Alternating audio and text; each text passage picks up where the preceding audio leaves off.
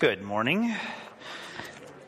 If you do not have a Bible with you this morning, go ahead and put your hand up and our ushers can get you one for this morning. You're going to need one. We have a long passage that we're going to work through verse by verse this morning. So if you need a Bible, just put your hand up and our ushers will give you one that you can use for the service.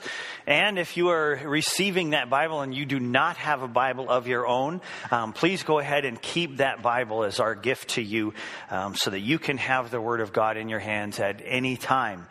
This has been a really busy and full week. There have been some great things happen in this room in the last few days. Back on Thursday, God did some great things through a prayer gathering that we had here for Tracy Morrison. And we're just thrilled with how God moved and how many people came out. What a great show of support and love that the church provided there. So thank you for that. And then on Friday evening, this place looked different again, and we did a wedding in here for Mackenzie Boyd and her new husband, Beto. And congratulations to them as they start out on this new journey together. And if that's a total shock to some of you who are going, why did I not get invited to the wedding? There's another one coming in July. So they're doing this a little atypical because of immigration issues and those kind of things. So we had a really good time here on Friday evening. One opportunity I want to mention to you, there are always opportunities to serve in this church. One that I want to mention to you is a very recent opening we have for announcement person. That we just lost one this morning. Oh.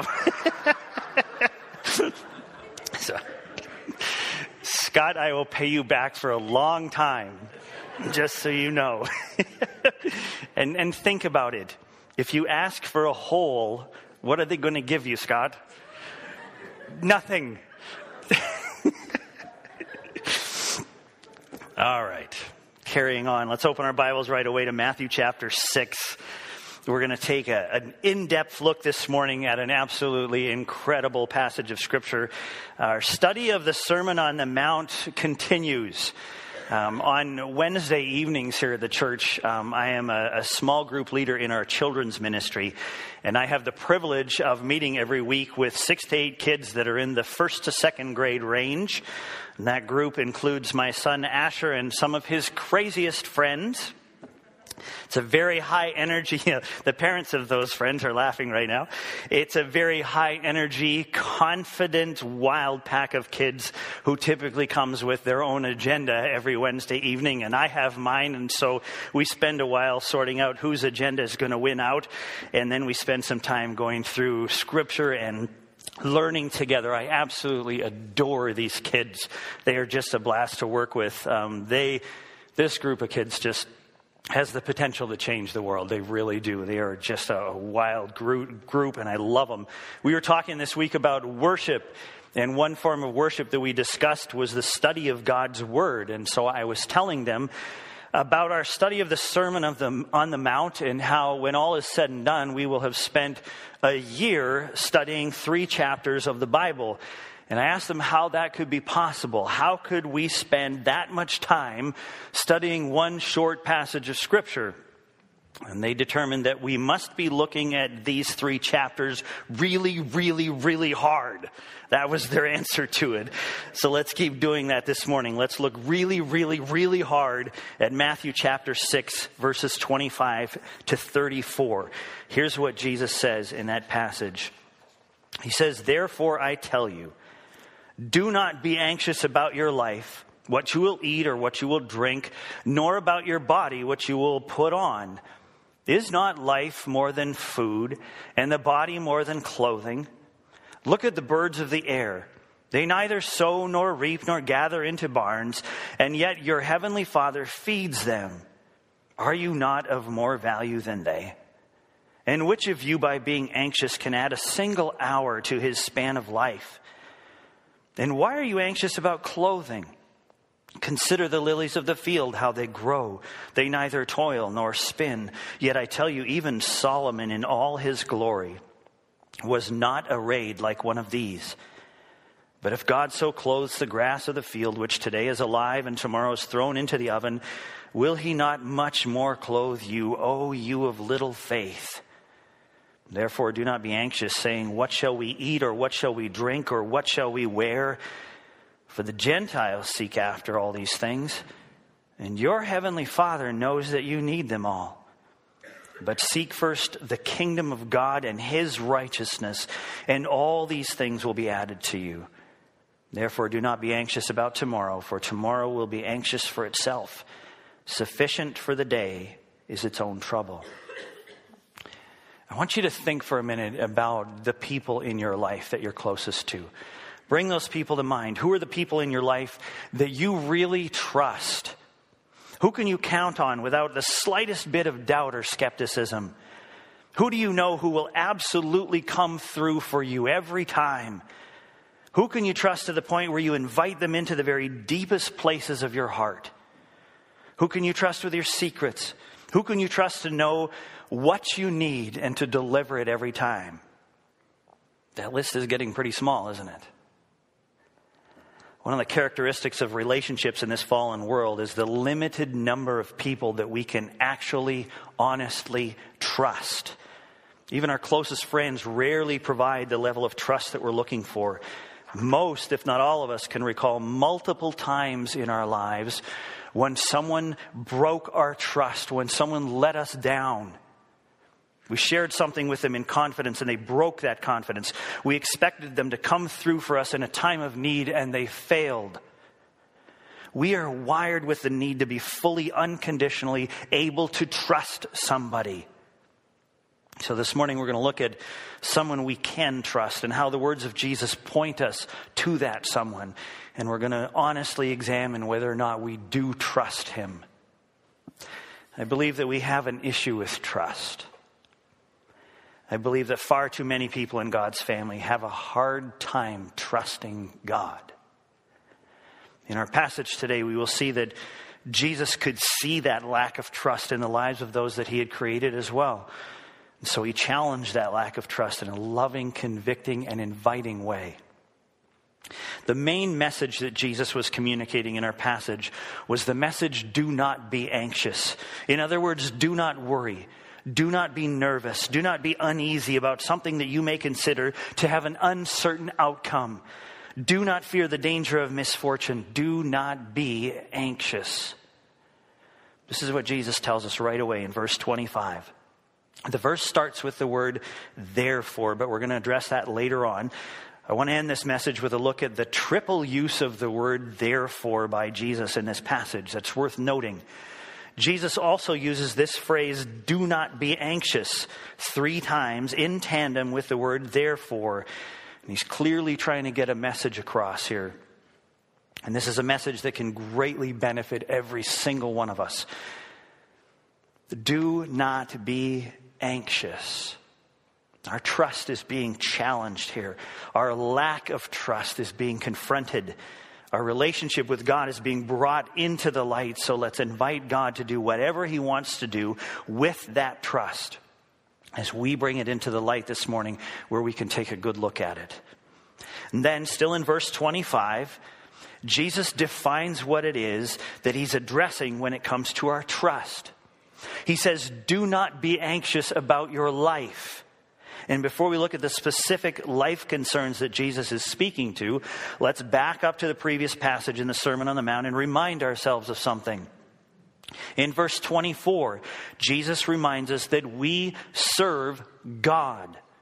We have to choose between God and money, but as we wisely choose to serve God, we are willingly giving ourselves to God as his servants, as his slaves even.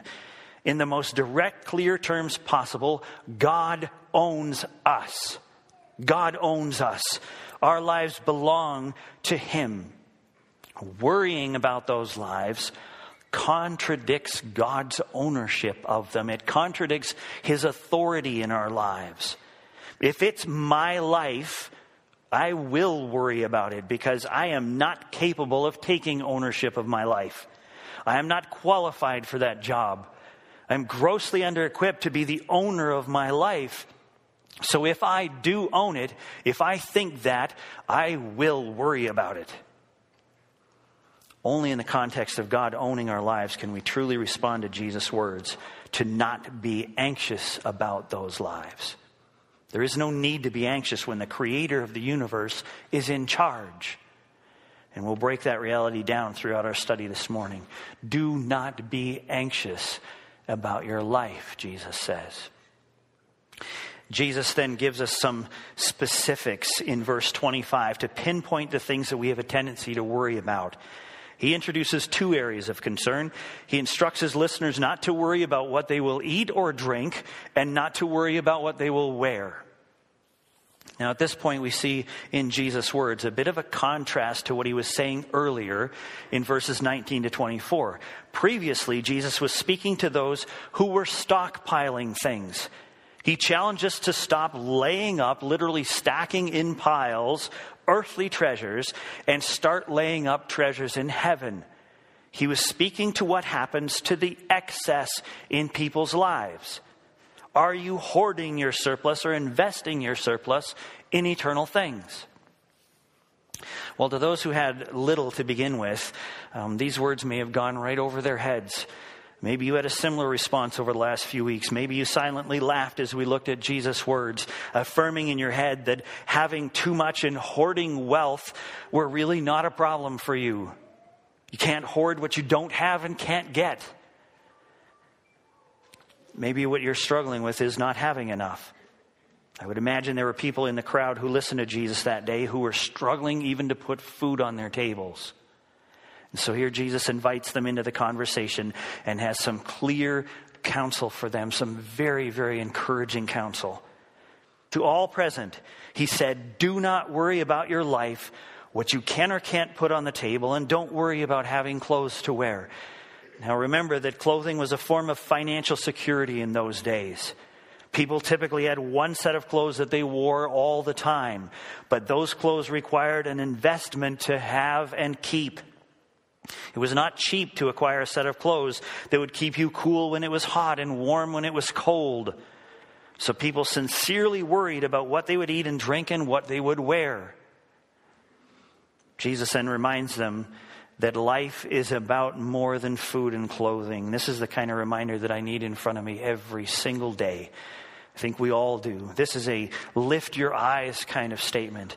Remember when we had this room set up like a cavern?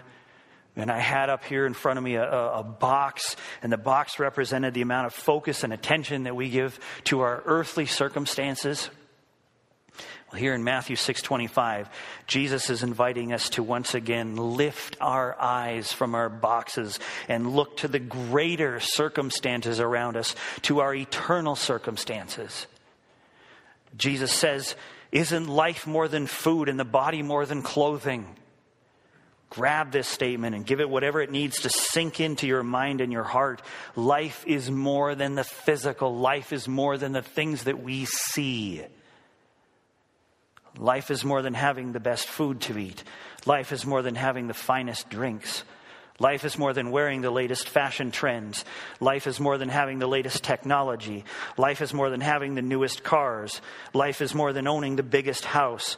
Life is more than installing the latest style of kitchen cabinets. Life is more than taking the most popular vacation. Life is more than wearing the most stylish makeup. Life is more than six-pack abs. Life is more than the latest gaming system. Life is more than craft beer. Life is more than a perfect lawn. Life is more than a 5-car garage. Life is more than the physical realm.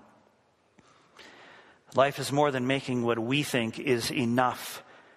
Life is more than trying to keep up with the Joneses. Life is more than the American dream. Life is more than spending money. Life is more than a fat retirement fund. Life is more than new shoes, new jeans, new jewelry, new toys. Life is more than food, and the body is more than clothing. So Jesus starts to break this concept down. He gives the people he's teaching some very practical examples of what he's talking about. And he uses object lessons that are right there in front of them. They were sitting on the side of a hill in the country, and Jesus used what he had in front of him to make his point. He was very good at this. In verse 26, he starts with a reference to the birds of the air. It is quite possible and likely even that Jesus pointed to a flock of ravens nearby. Ravens were very common at that time and in that area, and they still are. So Jesus may have used them as an example. He may have referenced some other type of bird. It really doesn't matter what bird he was talking about. He simply draws attention to some birds. And what he says about the birds is remarkable. He reminds us of something so obvious but so easily overlooked. The birds that God created are not farmers. He did not create the ravens and then ask them to plant and harvest grain in order to meet their own need for food. God did not create the robin and then teach it how to grow a worm farm in order to meet its need for food. God did not create seagulls and then instruct man to waste food which would end up in the Burnsville dump and thus provide food for the seagulls. God created a world in which the birds of the air would have enough food to eat. Every year at this time, we love watching the return of the migrating birds that we get to enjoy here through the spring, summer, and fall. The sandhill cranes that live behind our property. And when I wrote this, I wrote, should be coming back any day now. Well, they arrived 2 days ago.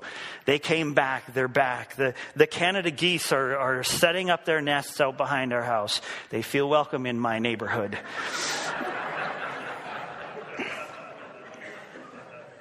The ducks that nest in our front yard are back. The birds are back, and they will have all the food that they need to eat without having to clear some land and plant and water and weed and harvest. These birds will not do a thing to care for their need for food. And yet, they will be taken care of. They will be taken care of. They will make it through another year and return next spring because someone is going to faithfully take care of them. And I want to draw your attention to a small but important detail in the words of Jesus. He says, and yet your heavenly Father feeds them. God takes care of them. But Jesus didn't say, God takes care of them. He said, your heavenly Father feeds them. Whose Father? My Father. Your Father. Our Father takes care of them. Jesus is inviting us to make the connection between God's provision for us and his provision for the world that he's created. It's our dad that's feeding the birds. If we stop filling our bird feeders and cut off that fat squirrel supply, the birds and the squirrel will not starve. Our Father will take care of them. He provides for what he's created. This is one of those areas in which I just have to shake my head over those who buy into the whole evolution theory. How can anyone honestly believe that all the birds of the air and every living thing just accidentally came into being? And then an entire system of provision for those creatures accidentally came into being as well. It's ridiculous. And if we allow ourselves to think that all these things happened by accident, then what do we do with Jesus' words in Matthew 6? How could we ever trust God if we don't believe that he alone is responsible for the creation of and provision for this world? He did this. He did this. He created the birds of the air and he provides for them. Listen then to the words of our brother Jesus as he touches our hearts, reminding us of who our Father is. He says, are you not of more value than they? How could our Father be concerned about the birds enough to feed them, but not be concerned about us? Jesus feels the need to let his listeners know that they are of vastly more worth than a flock of ravens. We do need to know that we are significant. It's a key aspect to Jesus' words in Matthew chapter 6. He gets that we need this affirmation. We need to know that we are significant. So Jesus reminds us of that significance here in verse 26 with his rhetorical question. Of course we are of more value than the birds. We have significantly greater worth than they do. We were created in the image of our Father. They weren't. So of course we have substantially more value than the birds. How can we not then trust our Father to take care of our needs as well? Why would he care enough about the birds of the air to provide for them and then not care about us enough to take care of us? We have a trust issue. We have a trust issue. If we doubt God's ability to take care of us or his concern for our needs being met, we are questioning the very character of God. God loves his children and sees great value in us, so of course he's going to take care of us. We've seen this play out over and over again throughout the world. We've seen families and even whole villages come to Christ in the third world, and then have seen how God miraculously meets the needs of his people even in the midst of adversity and poverty. He can and will do this. God will meet our needs because we are of infinite value to him. Trust him. He is a good Father.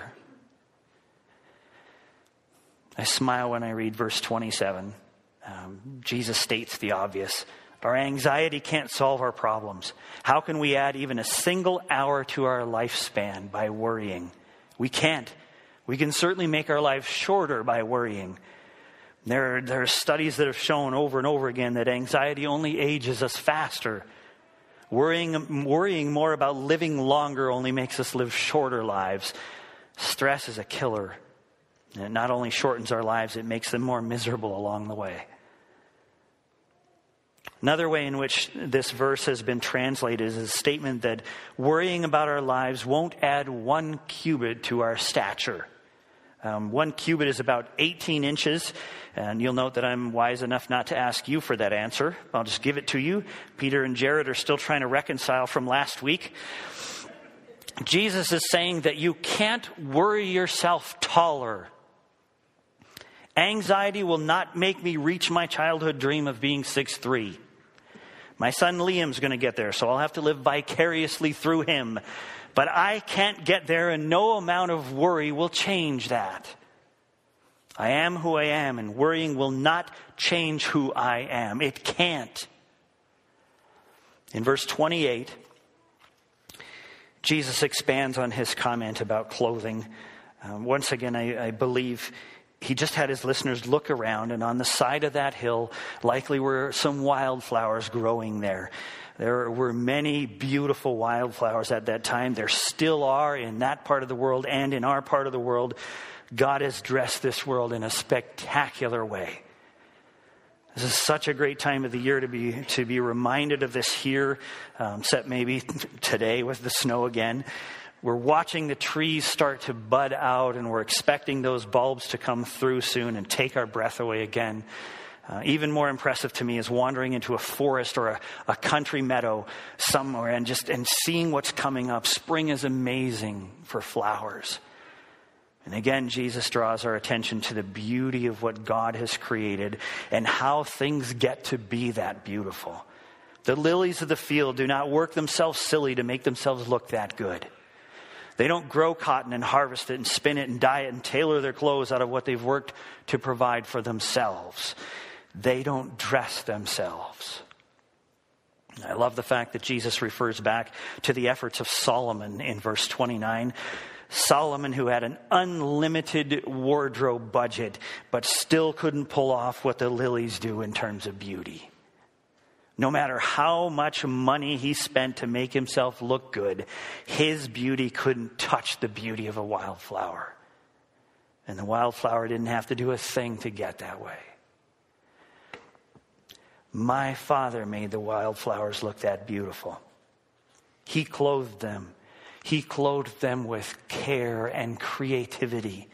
He did this. He had enough concern for the flowers he created to make them beautiful and to provide everything they needed to keep reproducing their beauty for thousands of years. So can I trust him to clothe me? Can you trust him to clothe you? Of course we can. We are so much more valuable than flowers to our Father. And think about this. This just blows my mind. Try to wrap your head around how many animals and how many flowers exist on this planet. That number is far beyond our reach. Yet God cares for every single animal. He cares for every single plant. He creates and provides for every single living creature. How could we ever doubt his ability to care for us? That's why in verse 30, Jesus says, "But if God so clothes the grass of the field, which today is alive and tomorrow is thrown into the oven, will he not much more clothe you?" Back in Jesus' time, households had ovens in which they baked their bread, and their bread was a staple in their diet. Those ovens were heated with fire that was made underneath the oven and came up and heated it. Now, if the cook wanted to heat that oven quicker, they'd simply go out to the fields surrounding their home and gather some dead grass and flowers to throw into the fire, into the oven. They'd light them and use this to heat up quicker the inside of the oven instead of just waiting for the fire underneath to heat the whole thing, which would be slower. Now, God created and provided for things like flowers that would display their beauty for a short time and then fade and die and dry up. How much more care, Jesus is saying, will our Father invest in those of us whose lives have far more value and will last much, much longer? And then there's that term that, as you study the Bible, you come to fear. "Oh, you of little faith. Oh, you of little faith." This is always a gentle, loving, yet convicting and firm chastisement coming from Jesus. He used it on his disciples at other times as well. Here's the challenge to our trust issues right here.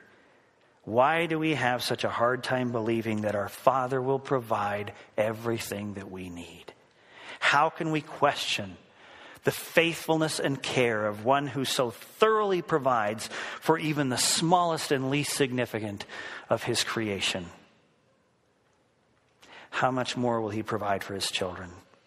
Can you imagine a father who takes better care of his dog than he does of his son? Can you imagine a mother who takes better care of the plants in her garden than she does of her own children? Of course not. That's silly. God takes care of his children. He takes care of his children. And that has been proven over and over and over again. In verse 31, Jesus states again that we are not to be anxious. We're not to be wandering around in fear, worrying about where our next meal is going to come from or how we're going to be able to clothe our kids.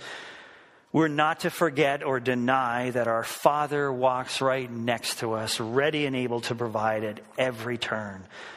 All we have to do is remind ourselves of this fact is to simply look at the birds of the air or the trees or the flowers or whatever happens to be within sight at the moment. There are limitless reminders around us of the care that our Father has for us.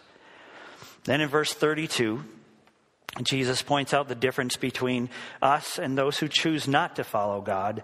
The Gentiles, those who don't follow God, he says, put their physical needs far higher up their priority list than they should be. You don't have to look far today to see that this is still very, very true. But it shouldn't be true of us. It shouldn't be true of God's children. We need not worry about our food and clothes. We need not worry about how our basic needs will be provided. We also can't give those things more value than they're due. Food and clothing are not things that we should assign high value to as things that will earn us earthly rewards. We just have to keep them in perspective. And what perspective? The perspective that Jesus presents in the last half of verse 32, where he says, your Father knows that you need them all. God understands what we need. He did create us and he does love us. So we're back to the trust issue again. We believe that God knows what we need, but do we believe that he cares about us enough to provide what we need? He most certainly does. And the question then is, will we trust him? Will we trust him? In verse 33, Jesus brings it all down to one basic command. He redirects the attention we give to meeting our own physical needs. Instead of seeking the things you need, Jesus says, seek the one who can provide it all for you. This is what we're attempting to do in our 40-day focus here. Look to Jesus. Look to our Father. Get our eyes off the things that we foolishly believe we are providing for ourselves. Get our eyes off our earthly treasure, off our earthly circumstances, and on to Jesus. We're trying to worry less about the things of this world that hold our attention and create our anxiety. We're looking to Jesus instead, seeking God, seeking God's kingdom, and allowing Him to provide for us in a way that only He can. But we have to trust Him if we're actually going to accomplish this. We have to believe that there is only God and that God is everything that we need.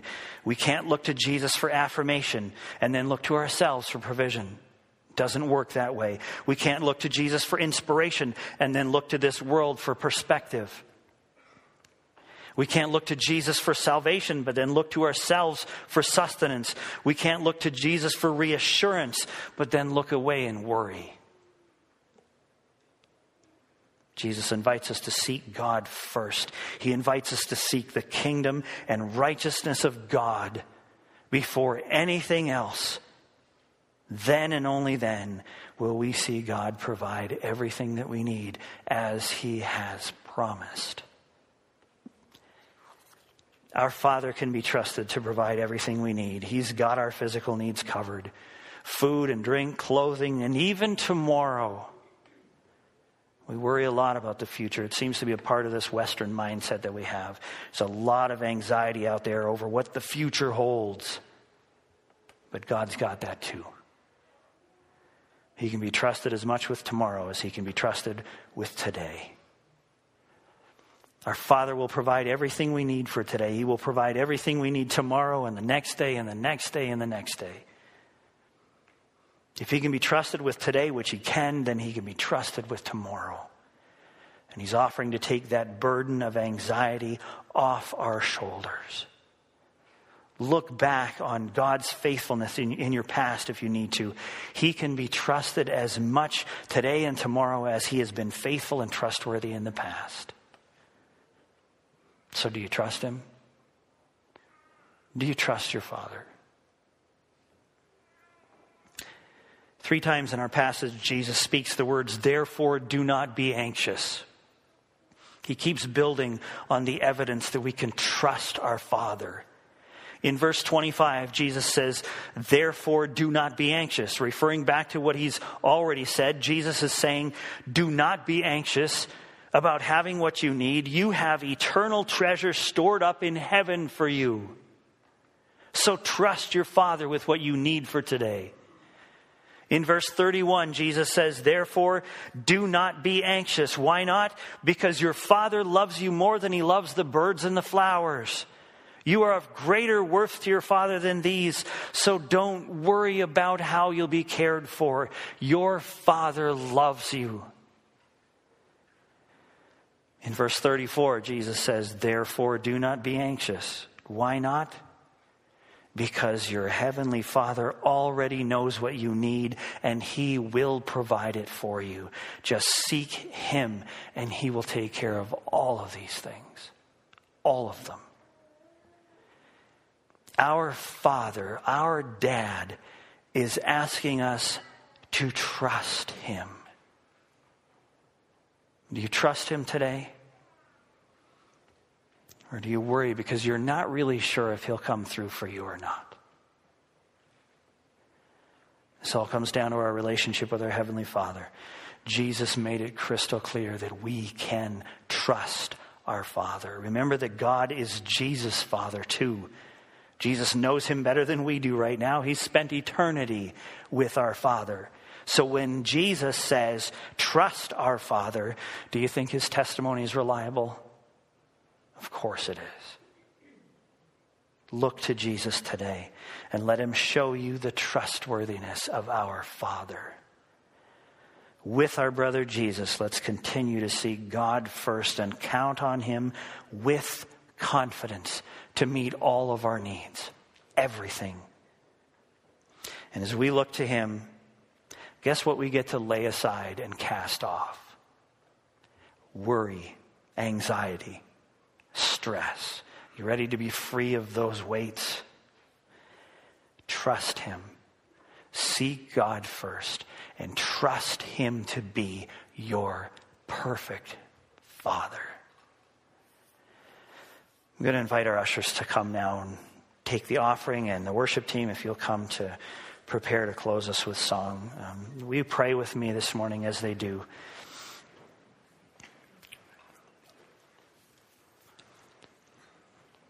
And as we close our eyes and bow our heads in prayer,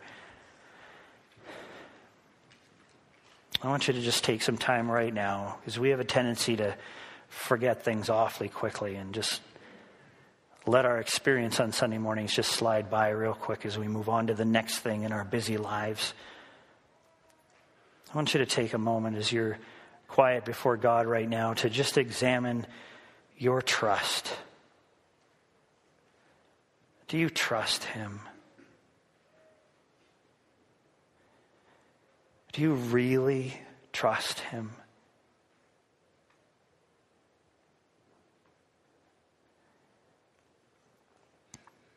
Are you struggling maybe to reach that point of absolute trust? Maybe things haven't gone well for you. Maybe you've had a hard time and you're struggling to believe whether or not this is really a display of God's love for you. And because things have been hard, maybe you've had a difficult time trusting your Father. I want you to just bring that before God right now, just in this quiet moment. Bring that lack of trust to God. It's okay for you to tell him that you're having a hard time trusting him. We have a tendency to do that because things don't go the way that we expect them to or want them to. And so we look to God and go, what are you doing? Why would you let this happen to me? Why would you let this happen to somebody that I love?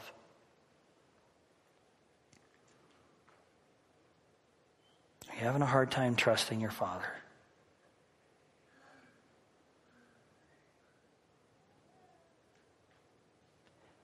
I want you to just admit that to him this morning. With all of our heads bowed and eyes closed, if you want to just admit to God right now, God, I am having a hard time trusting you. Will you just go ahead and put your hand up right now, and I will pray for you. Just put your hand up right now. God, I'm having a hard time trusting you. I understand that fully. It's hard. Father, I want to lift up every one of those who raised their hand right now. There were a lot of hands go up.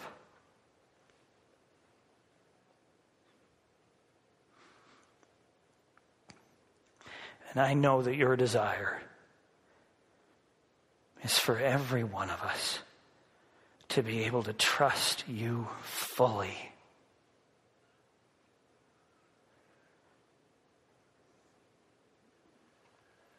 God, I sense that every one of those who raised their hand is saying, I believe, Lord, help my unbelief. We see so many, Lord, who were close to your Son, who, in spite of that physical evidence that they had right in front of them, still had a hard time trusting you. We know that it's part of our fallen nature to struggle with that. So, Father, I would pray that you would just build our faith. We know that faith is a gift from you. Give us a deeper faith. Give us a stronger faith. Give us a bigger faith. A faith that trusts you totally. Father, we see so much around us that seems so wrong. So much suffering that seems so unnecessary. So much pain that we really shouldn't have to go through, it seems. And so it's hard sometimes for us to just acknowledge that we can trust you. To acknowledge that you do love us, care for us so deeply.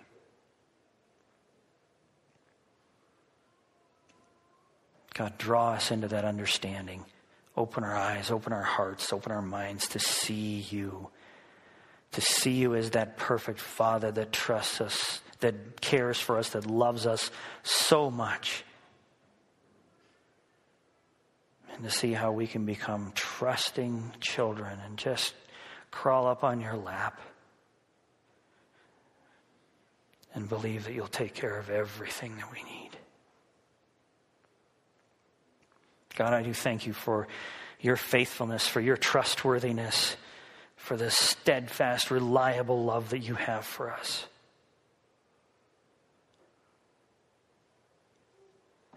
God, help us to trust you more. And by trusting you, to let go of the anxiety and the stress, the worry, all that weight that just drags us down and keeps us from you. God, we do love you. And we do believe in you. We do trust you. Help us to trust you more. Fully, totally.